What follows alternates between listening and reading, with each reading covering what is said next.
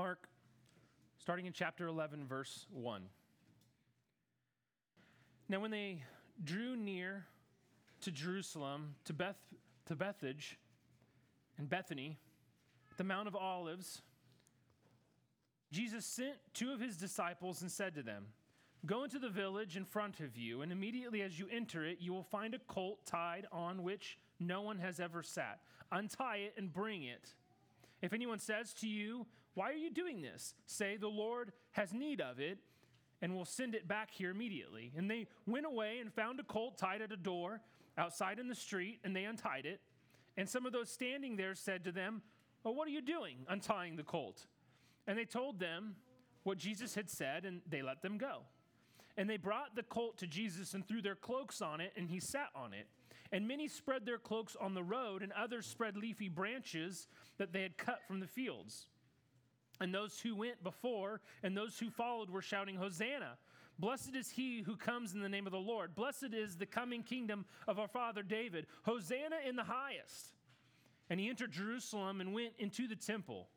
And when he had looked around at everything, as it was already late, he went out to Bethany with the 12. On the following day, when they came from Bethany, he was hungry. And seeing in the distance a fig tree in leaf, he went to see if he could find anything on it. When he came to it, he found nothing but leaves, for it was not the season for figs. And he said to it, "May no one ever eat fruit from you again." And his disciples heard it. And they came to Jerusalem, and he entered the temple, and he began to drive out those who sold and those who bought in the temple. And he overturned the tables of the money changers and the seats of those who sold pigeons. And he would not allow anyone to carry anything through the temple. And he was teaching them and saying to them, is it not written, 'My house shall be called a house of prayer for all the nations,' but you have made it a den of robbers." And the chief priests and the scribes heard it, and they were seeking a way to destroy him, for they feared him, because all the crowd was astonished at his teaching. And when evening came, they went out of the city. And as they passed by in the morning, they saw the fig tree withered away to its roots. And Peter remembered and said to him, "Rabbi, look, the fig tree that you cursed has withered." And Jesus answered them, "Have faith in God. Truly I say to you, whoever says to this mountain, 'Be taken up and thrown into the sea,' and does not doubt in his heart, but believes that what he says will come to pass, it will be done for him. Therefore I tell you, whatever you ask in prayer, believe that you have received it, and it will be yours. And whenever you stand praying, forgive if you have anything against anyone, so that your Father also, who is in heaven, may forgive you your trespasses." And they came up again to Jerusalem. And as he was walking in the temple, and the chief priests and the scribes and the elders came to him, and they said to him, "By what authority are you doing these things? Or who gave you this authority to do them?" And Jesus said to them, "I will ask you one question.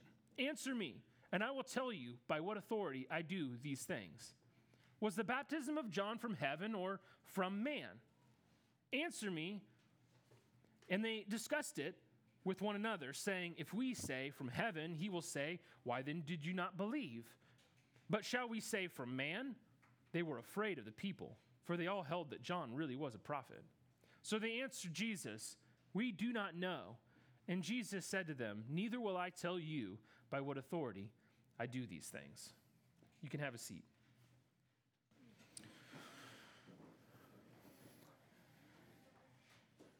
In the Old Testament, there were three roles or three offices who had authority in different ways. And their authority, it was derived from God's authority. They were anointed to their positions. And in different ways, they mediated between God and the common man. They were the go-between, if you will, between a heavenly, all-powerful, transcendent God and little man, right? There were the prophets, representatives of God to man, mouthpieces of God, telling the people what God had to say to them and watching out for lies. There were priests, representatives of the people to God, offering sacrifices and prayers on behalf of the people, coming into God's presence and caring for his sanctuary. And then there were kings, representatives of God over the people, exercising God's rule and dominion, ensuring justice and righteousness, caring for all of God's creation that was under them. So representatives of God to man, man to God, and God over man. These were the offices that existed. And when the prophets and the priests and the kings were true to God and they were true to his word, things tended to go well, for the most part, for the people. Moses led the people out of captivity. David ushered in a golden age, etc., etc., etc. However, when these authorities were corrupt, when they were idolatrous, when they were evil, when they disobeyed, it's a different story. And too often, there were false prophets deceiving and leading the people away. There were bad priests like the sons of Eli who used their position as priests to take the sacrifices for their own bellies and women for their own beds. There were bad kings whose rule was tyranny, who warped justice into injustice and refused to remove the idols from the people. Bad authorities, they tend to leave a bad taste in your mouth towards, or they tend to leave a bad taste in the mouths of those whom they are to lead, or they tend to lead them astray. It seems as soon as someone is in a position of authority, we tend to automatically have a level of distrust for them, right? Someone that we may trust generally or typically, and then they are placed in a position of authority, and all of a sudden our trust for them begins to wane. The more authority, the more skeptical we tend to become. And it's not without reason, because we still have bad authorities today, right? Every day we find out about a politician or a CEO who used their power and their influence for sex or for money. Even the church world is rife with pastors or priests who are themselves so corrupted that they've corrupted their role for selfish impulses. Even parents and fathers who've disappeared, or else we may think would have been better if they had disappeared, right? We're constantly wondering why are they in authority? Why is he in authority? Are those people in authority? And how can we be rid of them? We're quick to doubt their integrity. And no doubt, this is how the people of Israel felt that day when Jesus walked into Jerusalem. They looked back on their history of bad leaders. Even their good authorities had significant flaws, right? And their current authorities oppressed them. They were at least looking for a better king, if not for a better prophet and better priests as well. Well, if you've been around here at Proclaim for very long, this next point is not going to surprise you very much. All of these offices, prophet, priest, and king, they were all intended to point to one person. Can you guess who? Jesus, the Messiah, right? The Christ. Yes, it turns out everything in the Bible is either flowing into or flowing out of Jesus in the gospel. I know it seems like I maybe say that every week. If I don't say that every week, I'm sorry. I'll try to do better and say it every week. The good authorities foreshadowed Jesus positively, and the bad authorities foreshadowed him by contrast. And so as Jesus rides into Jerusalem on a donkey, he's declaring himself to be the Messiah, to be the anointed one, to be the one chosen by God, the true authority, not just the rightful king, but the rightful priest, the rightful prophet as well. Yet even while his authority is called into question, he reveals the failures, not just of the current authorities, but of the entire structure. And here's the main point.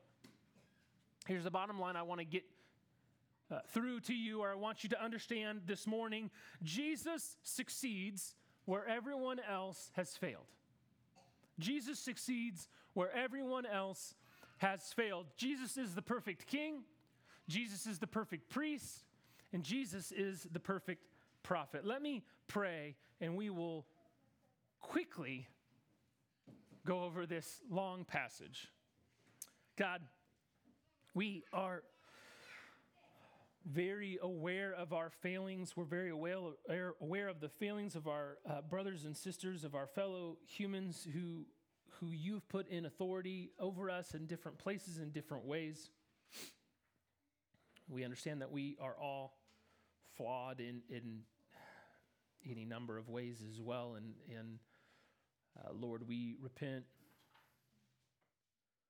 We ask for your forgiveness. We ask for your Holy Spirit to lead us and to change us, to sanctify us, to transform us into your image, the image of the better king, the better prophet, the better priest.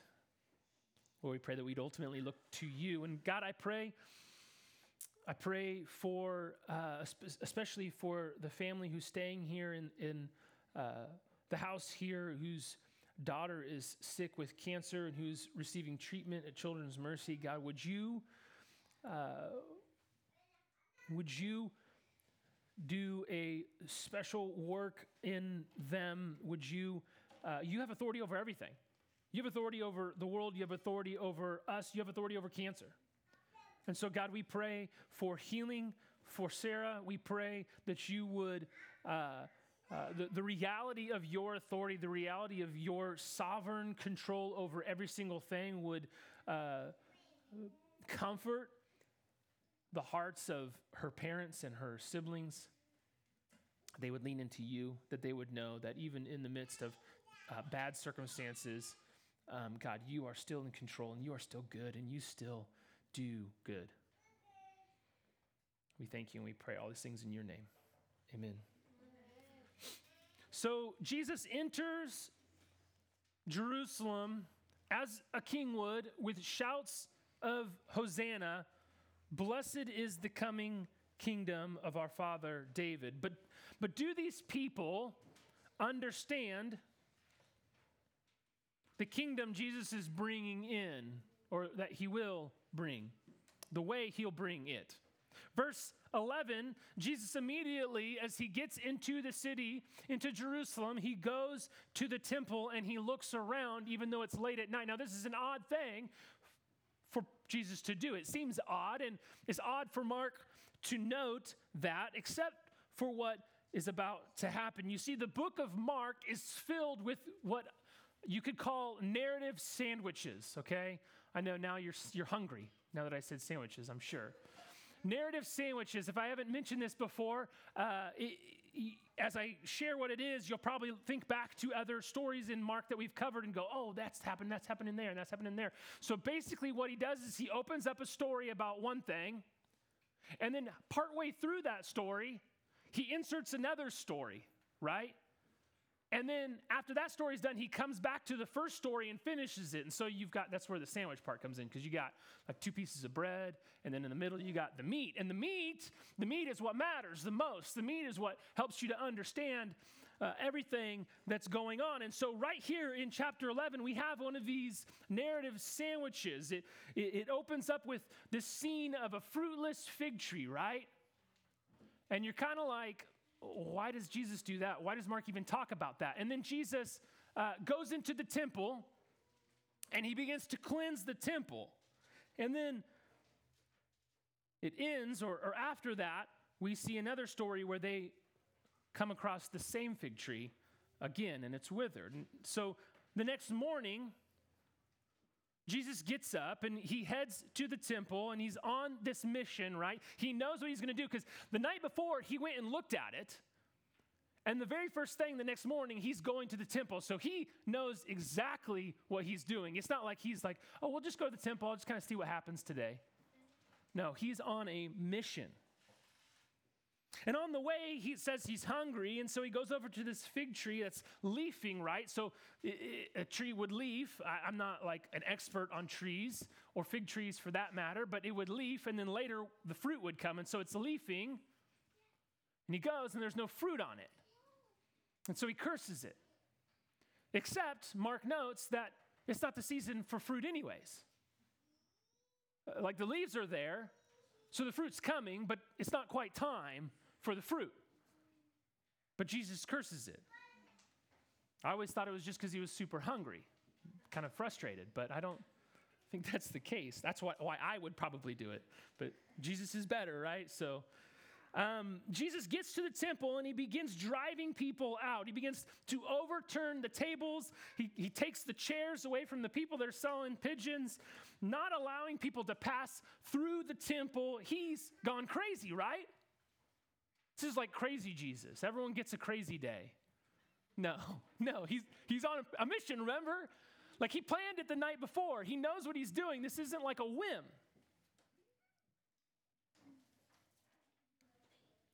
You got to understand the situation.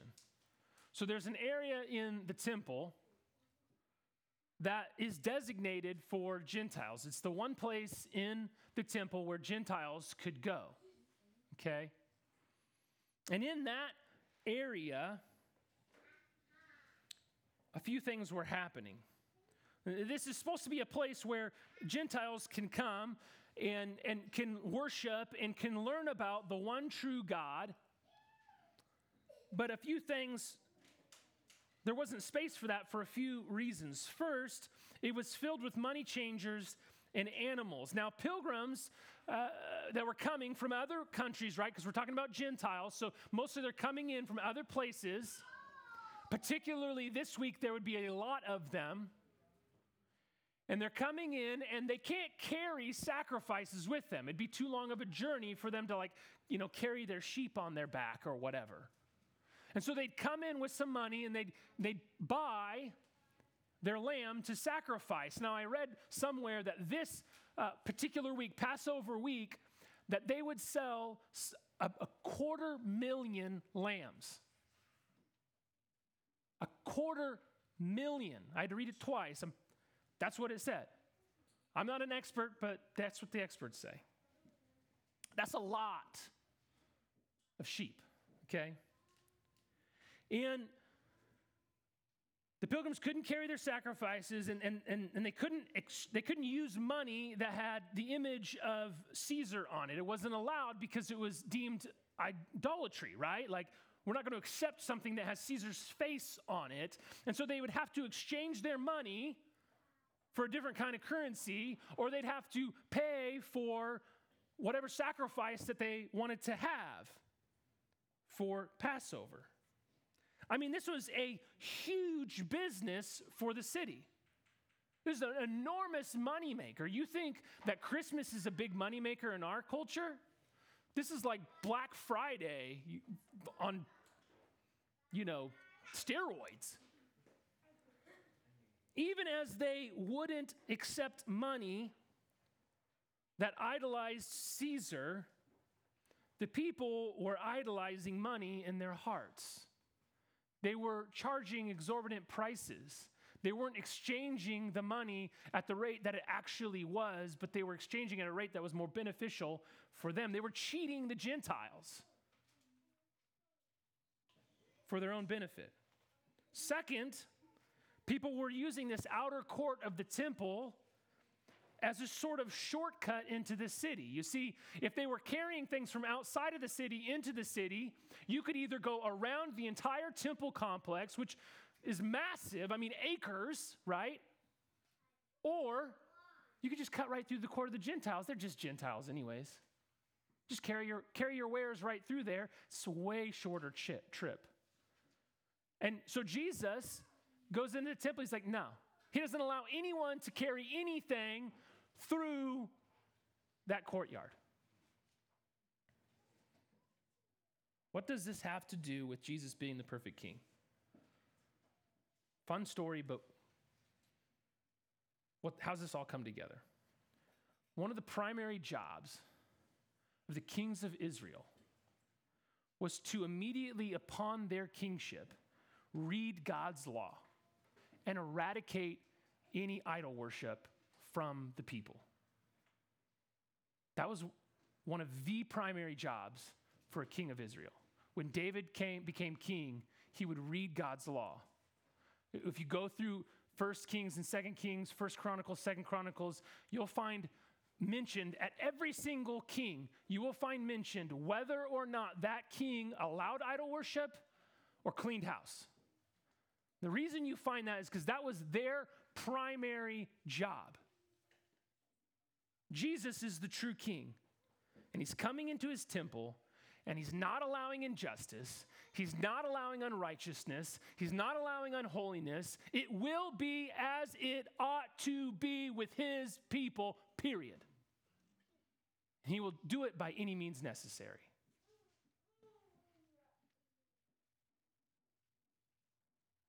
One time I was in Sunday school class, and this is a free story. This wasn't in my notes. I was in Sunday school class, 7th grade, and there was a kid in the back, and he was leaning back in his chair against the wall, and he was talking the entire time. My Sunday school teacher was trying to teach us about Jesus.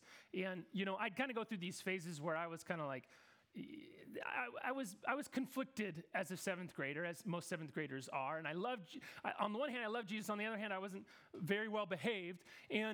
But I really loved this Sunday school teacher because he was just a really nice guy. And he was talking, and this guy's talk. And I can't hear him, and it's just disrespectful. And so I get up and I reach, and I pull his chair out from under him, right? And he's boom. The Sunday school teacher goes, "Cody, go find your parents." That's all he said. And I just walked out like, oh. But here's the deal. Jesus pulled the seats out from underneath the pigeon sellers, right? I feel like I was being Christ-like in that moment. I got to call him up. Anyway. Back to what I was saying. As they were leaving, or actually as they were coming back into Jerusalem, the next day, the fig tree is withered, right? Was Jesus just mad? Did he just hate plants? He's a carnivore. He hates plants. These darn figs, they don't even grow. No, not at all. This is a real life parable. The fig tree, it represents the entire temple system. And when Jesus says, whoever says to this mountain, it can be thrown into the sea, he's looking at the Temple Mount. Jesus is saying that system was always like this tree. It was leaves with no fruit. It was just an indicator of what would come, where the true fruit would come. It's himself. It could never produce the fruit of the true kingdom of God. It was only a sign that was to point to the true fruit. No one could follow the law well enough or make enough sacrifices to be saved, well, except for one person, Jesus.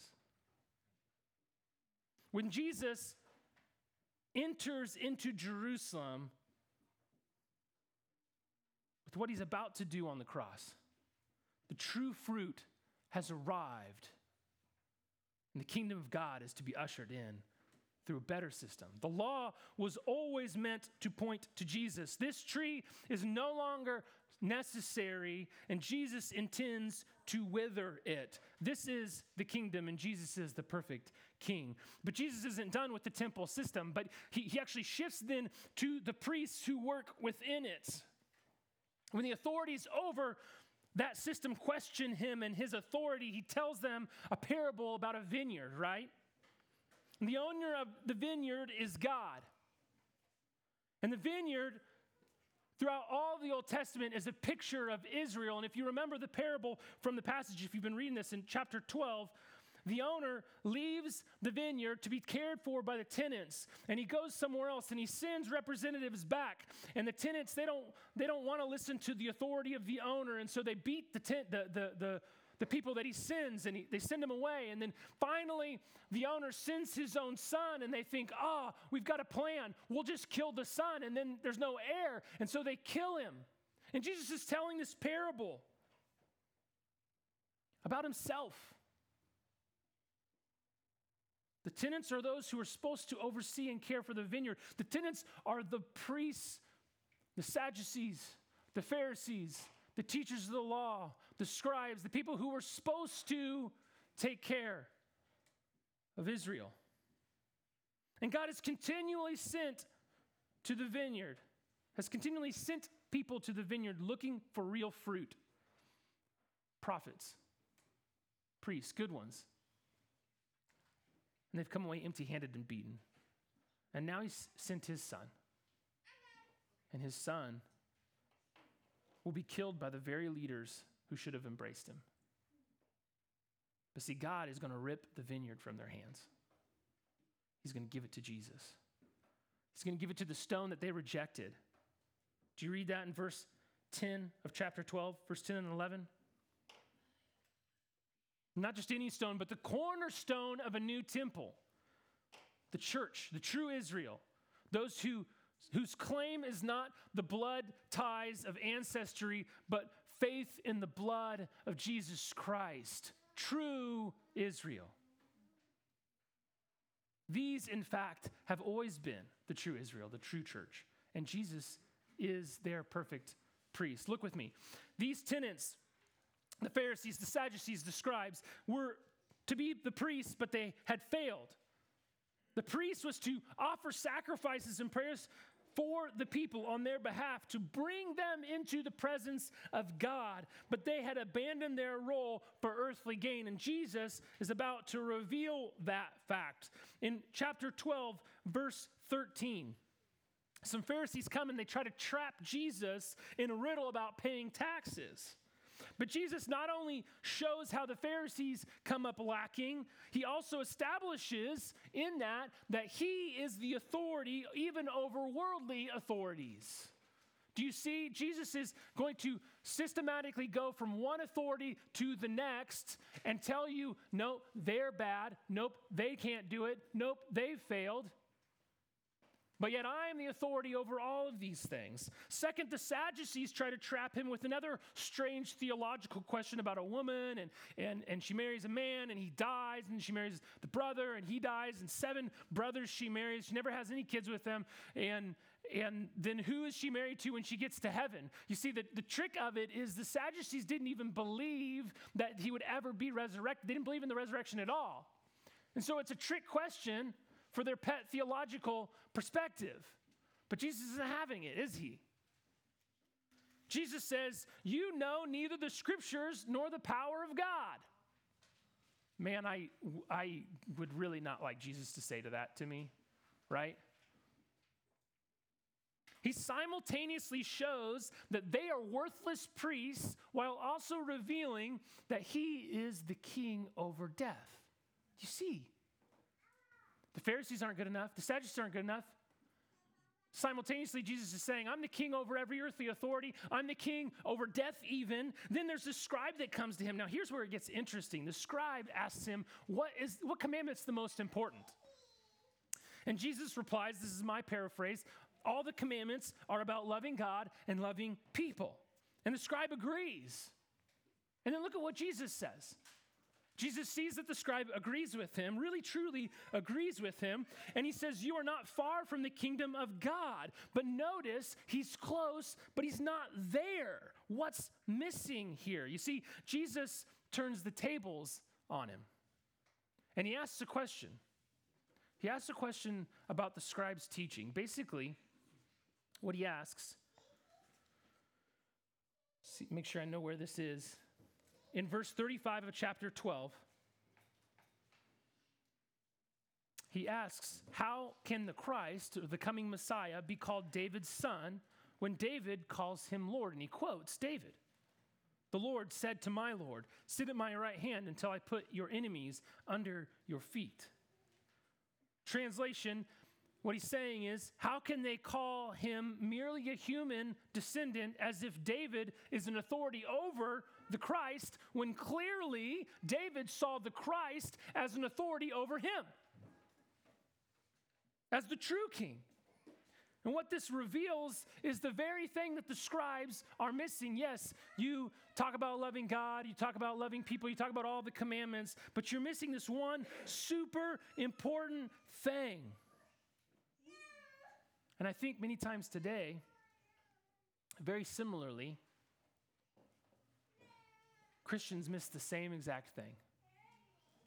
We want to make Christianity about believing that God exists and being a good and moral person. And if you could just believe that God exists and be a good and moral person, that's good enough. And Jesus is saying, close, but you missed it. No, it's not good enough. You have the knowledge, but you're missing the true change that results in right belief and right actions. What's missing? What's missing here? What's missing is that Jesus is actually the authority over everything. That it's not just that God exists. It's not just being a good and moral person, but it's that Jesus is the Messiah, and he is the Lord, and he does have authority over every single thing, and he has an authority over you and over me, and it's not good enough for me to just try to be a good and moral person in my own power. I must repent and turn to Jesus. I must. Because he's the only one who has the authority to save me. I don't have the authority to save myself. And so Jesus sits down and he displays by the actions of the scribes why this is so important. He shows it in real time. It's funny, I think it's interesting. He sits down, it says across from the offering box. I don't know if you're a people watcher. Like sometimes I'm a people watcher, you just sit throw your lawn chair out in front of your house, your car's driving by, people walking by, you're chilling somewhere in a public setting, you just sit there and you're just watching people go by. Jesus is a people watcher, apparently. And he's sitting there and he's watching these scribes.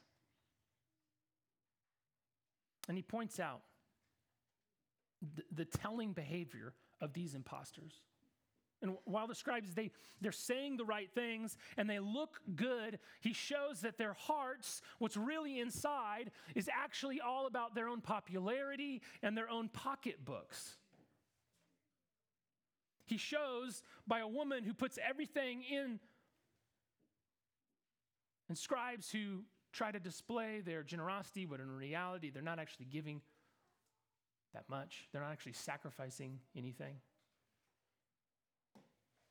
He shows that their hearts are actually wrong, even while they do a few right things. Translation, these priests have not allowed Israel, these priests have not only allowed Israel to be filled with idols, they themselves are filled with idols. That's what Jesus shows. You see, when Jesus isn't the Lord, the true Lord over your life, the one who gets to say whatever, and you say, yes, Father, we can look really good on the outside, but our hearts can be filled with idols. Jesus is the better priest, though, on whom a new temple will be built. But what's going to happen to the old temple? Well, saddle up. This is part 3. Jesus is a better prophet. Chapter 13, we're going to cruise through this pretty fast.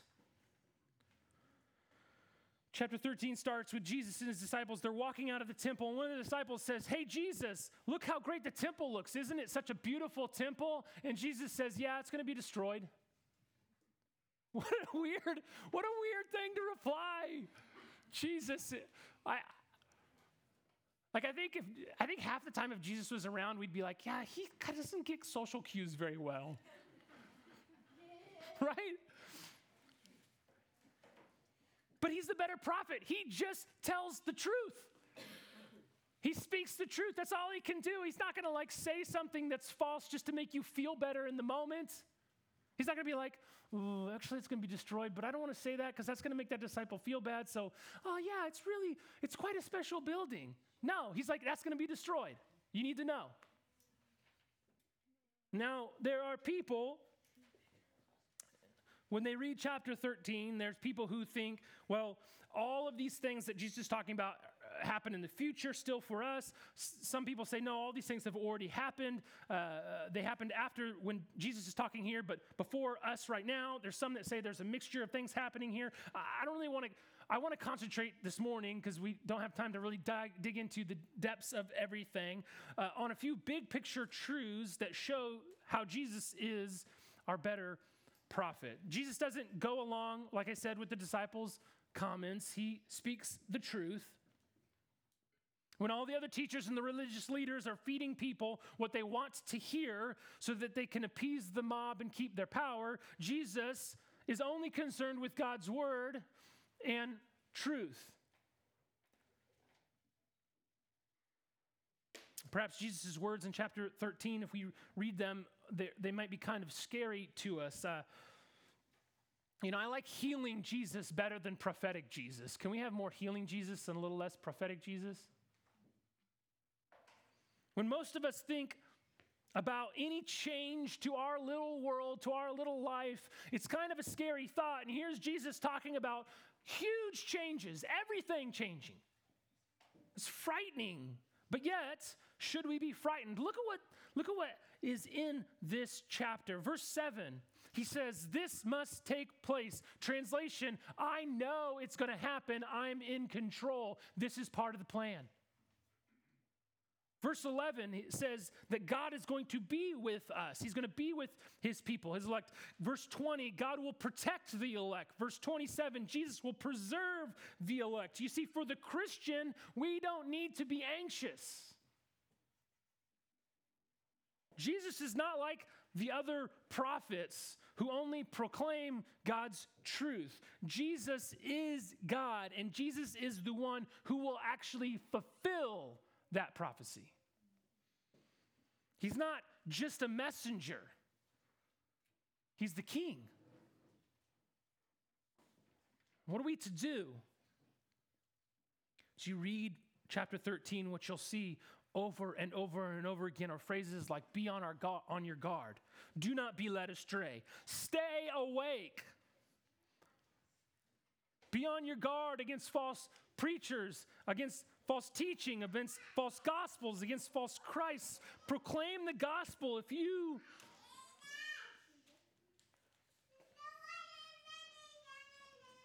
proclaiming the true gospel, it's harder to be pulled away by a false one. Stay awake. Don't be lulled to sleep. Don't be lulled to sleep about the worries of this life. Don't be lulled asleep by the treasures of the world, by the comforts that this life can bring. Don't be lulled asleep. Stay vigilant in your spiritual life because God's doing things. Because there are dangers, real dangers, but God is in control. And by the end of this section, I'm feeling like the people with the palm leaves, right? At the triumphal entry. I'm like, say the word, Jesus. I'm about ready to storm the castle here. Let's go. Right? I'm Team Jesus. But here's the snag.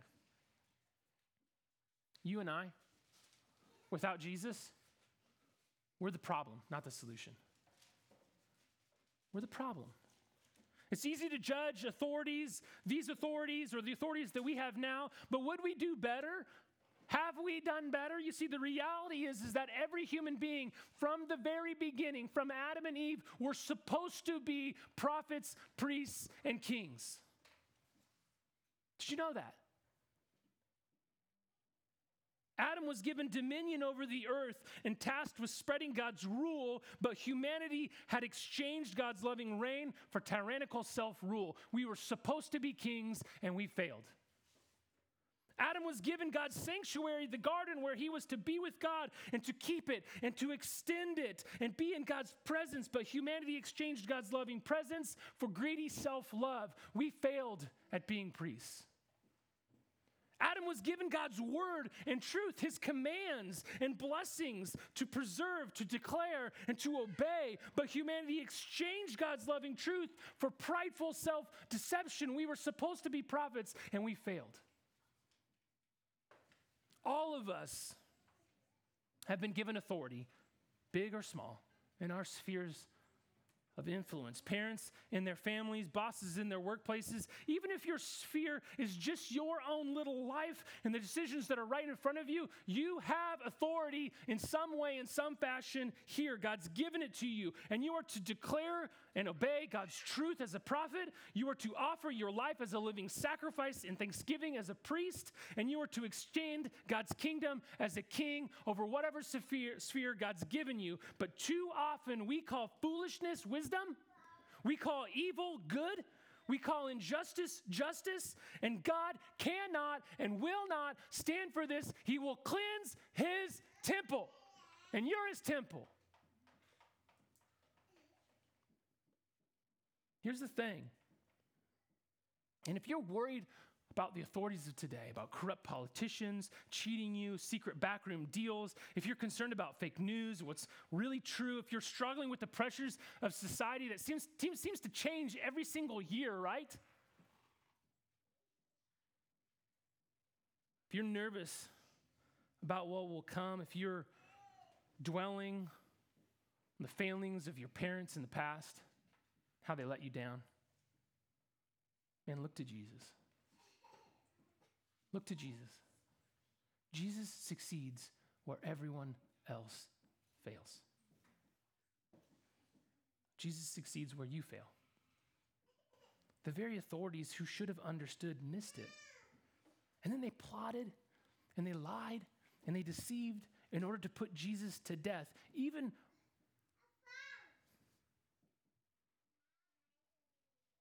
Pilate. Do you remember? Even Pilate told Jesus, don't you understand? I have the authority over your life. I have the authority to let you live or to kill you. And what Jesus say? You have no authority but what God, my Father, has given you. That's the authority that Jesus has. The true king comes into Jerusalem not to be served, but to serve and to give his life as a ransom for many. But the Father then exalts him. And so, as prophet, his life reveals God, and he speaks God's word. His death fulfilled God's word, and his resurrection is the guarantee that he will do it again. As priest, his life brought God close to us when we couldn't come close to God, right? His death is the sacrifice for our failings, purifying our sinfulness, and he rose to the throne, and he intercedes for us right now, and he sends his Spirit to live inside of us to transform us as living temples. That's the Jesus who's our King. As a good king, his life displays the power that he has over everything, restoring people back to wholeness. His death showed he's a good king who loves and serves his people, who's willing to sacrifice for them. And he rose, and he's currently enthroned and rules over us, his church, and over the entire universe as his footstool with not one piece out of his control. That's our king. Where everyone else fails, Jesus succeeds. He's our mediator. He's our mediator with God, making it possible for us, the true temple, to bear true fruit for his kingdom, as we now can fulfill these three offices again. Because of him, we get to be prophets, proclaiming the gospel. We get to be priests, interceding, displaying Christ to others. We get to be kings, extending his rule, the rule of his new kingdom. It's all because he came, he lived, he died, and he rose again.